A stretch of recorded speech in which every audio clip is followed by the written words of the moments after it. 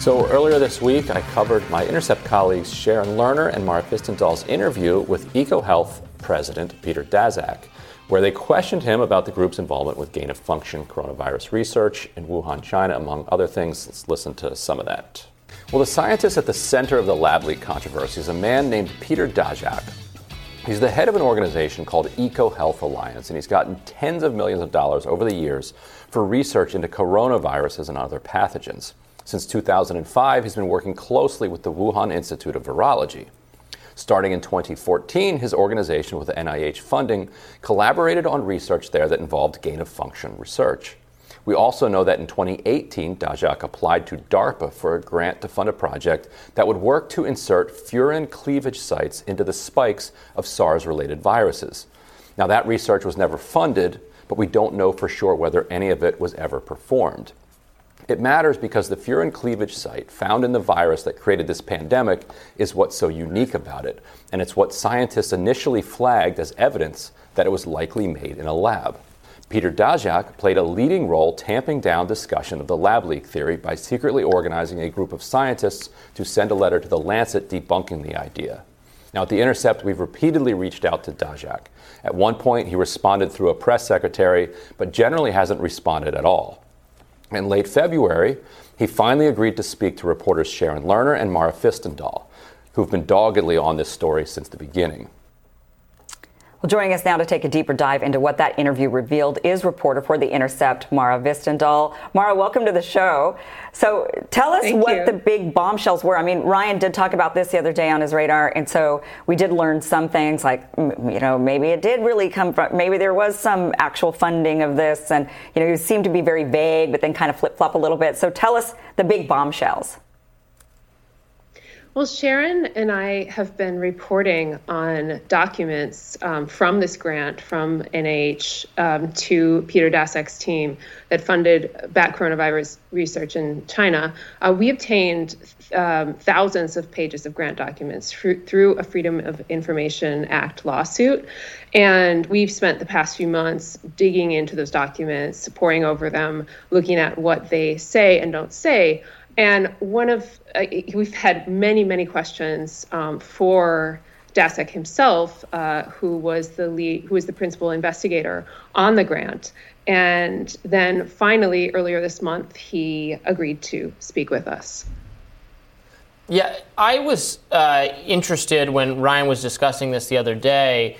I thought it was interesting that he, the question, so it's not, it wasn't funded, but there's a question of, how much of this research could have been conceivably been worked on already, even to get to the point where they would request funding. And then he kind of just claimed to not know or have no idea when you got into that category. So did you find him I think he was forthcoming at first, and then became less forthcoming, or maybe just generally didn't know, which is its own problem, not knowing.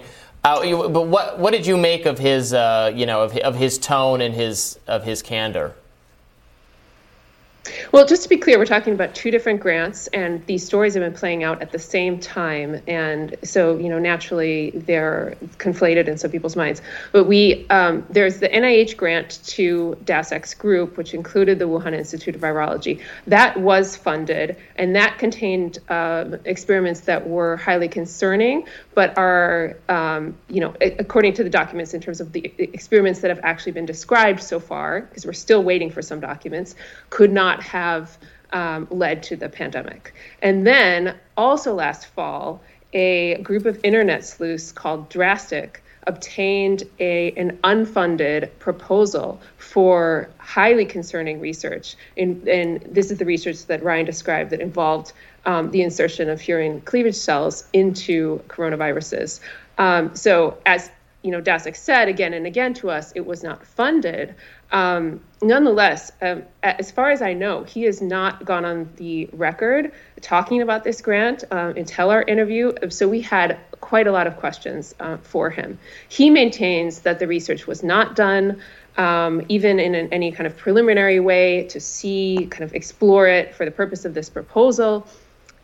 He also kind of shoved off some of our questions on one of his collaborators on the proposal, who was Ralph Barrick at the University of North Carolina, and said, if you want to know more about that part of the proposal, you need to go ask him. Unfortunately, Ralph Barrick did not respond to our questions. Right, and so that does seem to be the key kind of open question that still needs to be answered, or two key open questions. One, within the NIH grant, what research was done that hasn't both been specifically described in reports back to the NIH and also been released to the public. So what do we still not know?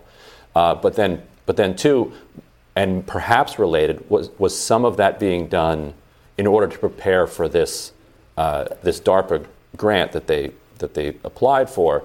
And I'm just curious for your kind of sense on whether you think there might be some there, and also what you made of his initial claim that doing this type of research was beyond the pale, was the term he used, and then later, by the end of your interview, defending the necessity of doing that research and saying that the only reason it wasn't done is that it was too expensive, according to DARPA. Yeah, well, to make very clear, there is so as far as we know, there is no evidence to suggest that the unfunded DARPA work was done under the NIH grant. Project Veritas released a video saying that this was the case, and there is absolutely no evidence to support that. So I consider that a conspiracy theory, and I know it's become a loaded term when we talk about the origins of the coronavirus, but there is a lot of misinformation that is floating around. On the other hand, the fact that this work was proposed in the first place is highly concerning. My interpretation of Daszak saying it was beyond the pale was that our suggestion that they would insert a furin cleavage site into a coronavirus was beyond the pale. And when we pressed a bit, we went back to him several times. Like, what did you do before you proposed this work? Has anyone done this work? Has the Wuhan Institute done this work? And he maintained that he has a different definition of the work that was done under the grant. But Sharon and I have done a lot of going back and forth with scientists about these grant documents, asking them, what do you think of the experiments that are described in them? And many people are concerned about that particular proposal. And we're in an unusual situation where you have a group of internet sleuths who released a document that initially was not verified by other people apart from Project Veritas, and that document has nonetheless changed the minds of some scientists and has really changed the debate. And that is why we felt that we needed to ask Daszak about it. And he was defensive. He was saying that, in general, correct me if you disagree with this characterization, but I think in general he was defending this research like this as necessary as part of our pandemic preparedness, or inventing therapeutics, vaccines, understanding how to deal with these kinds of pathogens, and which I find interesting because we're concerned that this research could create a pandemic, and also there's not a lot of evidence, I don't think, that actually this research has made us better prepared. The therapeutics, the vaccines we've gotten for COVID, for instance, to have nothing to do with any of this research. So it's interesting that he strikes an entirely defensive tone, defending sort of ideologically doing this kind of thing is necessary without evidence that it is. Yeah, that's true. I mean, that is his perspective on the research, and you're right that there are many scientists who pushed back and questioned whether gain-of-function research in particular has ever led to major breakthroughs in terms of whether it's needed in terms of our understanding of infectious diseases. But I think it's important to understand that there was a long-standing debate over whether to do certain types of risky experiments that dates back to well before the pandemic, and that there were essentially two camps within the scientific community. One that was primarily virologists who do these experiments, and who argued, just like Daszak did to us, that we need to do this work in order to better understand viruses, in order to prevent the next outbreak.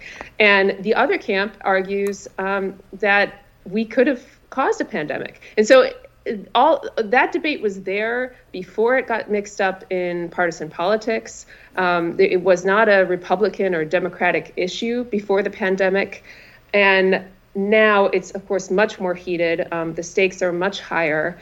And the question is still there. We don't know the answer yet. What we are trying to do is stick very close to what information we have, what are the facts, what can we definitively say has happened with this grant. And so that's why you see kind of incremental reporting. I mean, we've done over a dozen stories at this point on this grant, but little by little, we're learning a lot more about it. And we have to run, but real quickly, I just wanted to ask again, the Ralph Baric situation seems incredibly fascinating to me, that he would say, well, look, okay, I don't actually know if I can't say whether or not Ralph did some of this work that you're talking about that would have involved the furin cleavage site. Were you surprised that he kind of tossed responsibility over to his colleague there? And what's your guess on whether or not we're going to be able to get him to go on record? Yes and no, because something similar happened in a debate. It was actually a very fascinating debate that was convened by Science Magazine in September over the origins of the pandemic. And the DARPA proposal had just been released ahead of the debate, so it came up. And one of Daszak's collaborators, Lin-Fa Wang, also kind of passed it over to Baric. And what's notable about Ralph Baric is that he signed one of the open letters by prominent scientists saying that actually a lab leak needs to be on the table and we need a full investigation of the origins of the pandemic. So even he's one of the world's leading coronavirus researchers, if not the leading researcher. He has actually been fairly upfront about the risks of doing this research. And so I hope that he responds to our questions. We would love to interview him as well. Yeah, that's a huge implication if it did potentially come out of North Carolina rather than Wuhan. And I think we should be investigating both leads, right?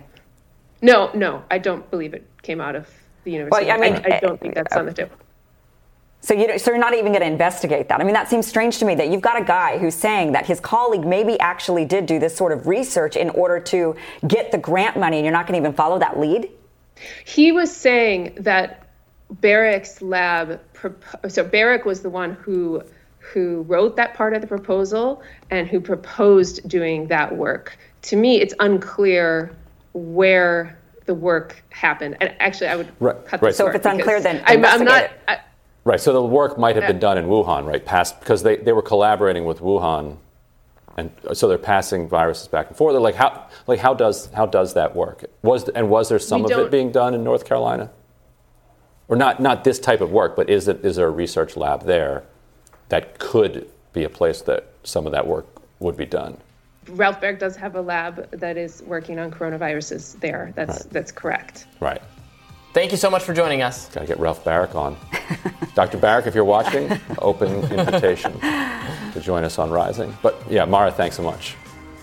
Yeah, thank you.